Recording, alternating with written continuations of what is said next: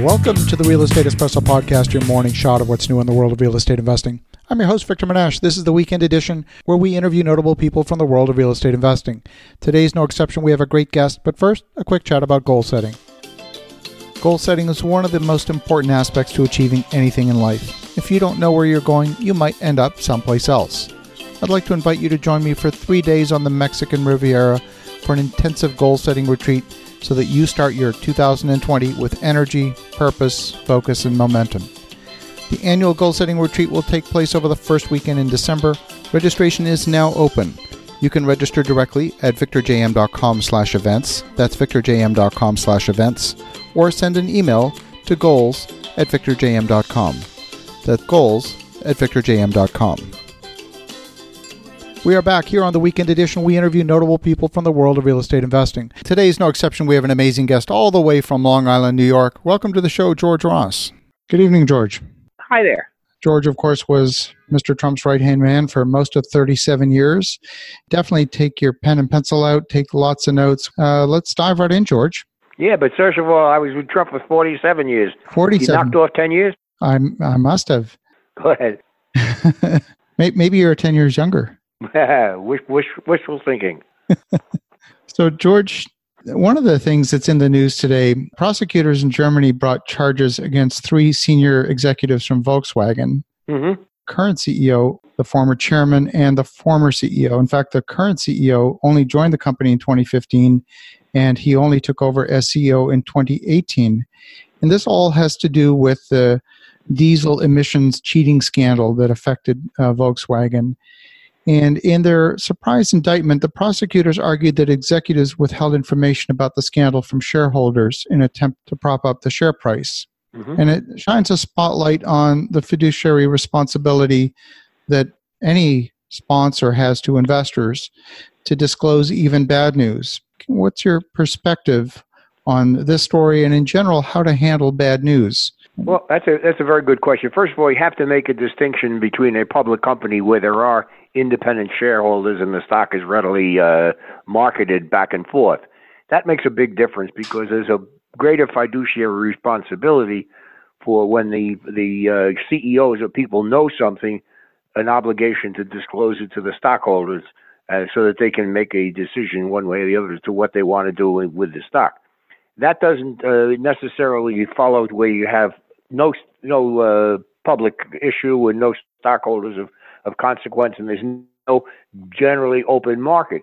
But it is a good practice for any sponsor or someone, when there is bad news, at that point, come out with it and tell the bad news, whatever it is, to the participants and to the investors. They like that, the fact that you told them. If they find out that you held something back, it is much worse. You lose a lot of credibility at that point. If you knew something that was negative and you held it back, that is much worse at that point than telling it as you think it is, or where you can flavor it to make it not as bad as they might think it is. But bad news is good to disseminate. It's good practice. Now, in this particular case, part of the thing that would have affected the share price is the close to $30 billion in fines and penalties and so on that were paid to the U.S. government. And obviously that has an impact on earnings and the shareholder value. Absolutely. But at that time, it wasn't known what those fines were going to be until they were announced. So it really was only a risk at that point. It wasn't news per se. No, that's a very good point. At what point are you obligated to make a disclosure? And that is a very slippery slope. Certainly, make a disclosure when you have a suit and it end up with a liability of many millions or billions of dollars. Then it's a little on the late side. The fact that the suit was commenced and is in existence is something that should have been brought out. And then you say, fine, we have the following lawsuit. This is what they're seeking and how much damages or whatever it is, and let the stockholders can know that this is oncoming and they can act accordingly.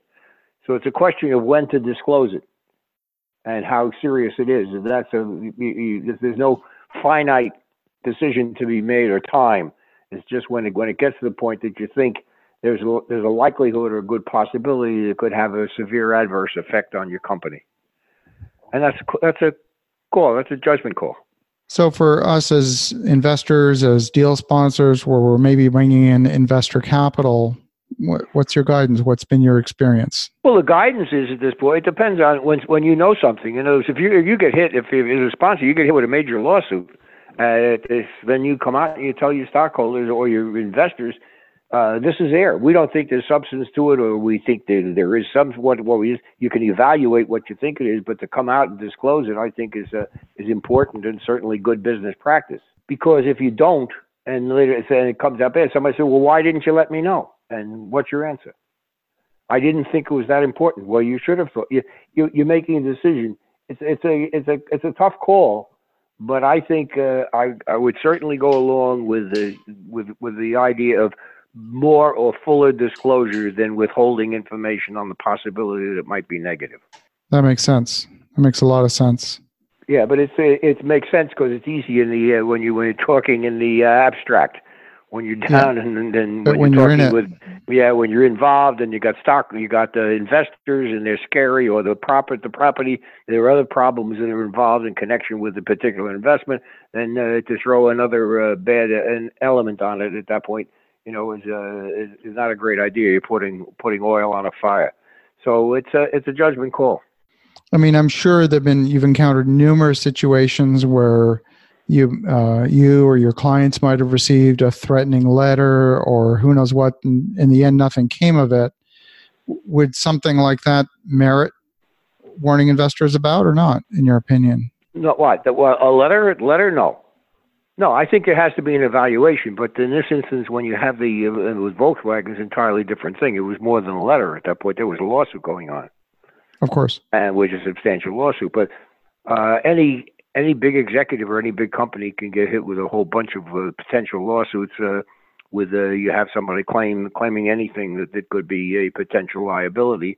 And it's up to the people in control as well as counsel to make a decision as to how likely this is to have an adverse effect on the company and when.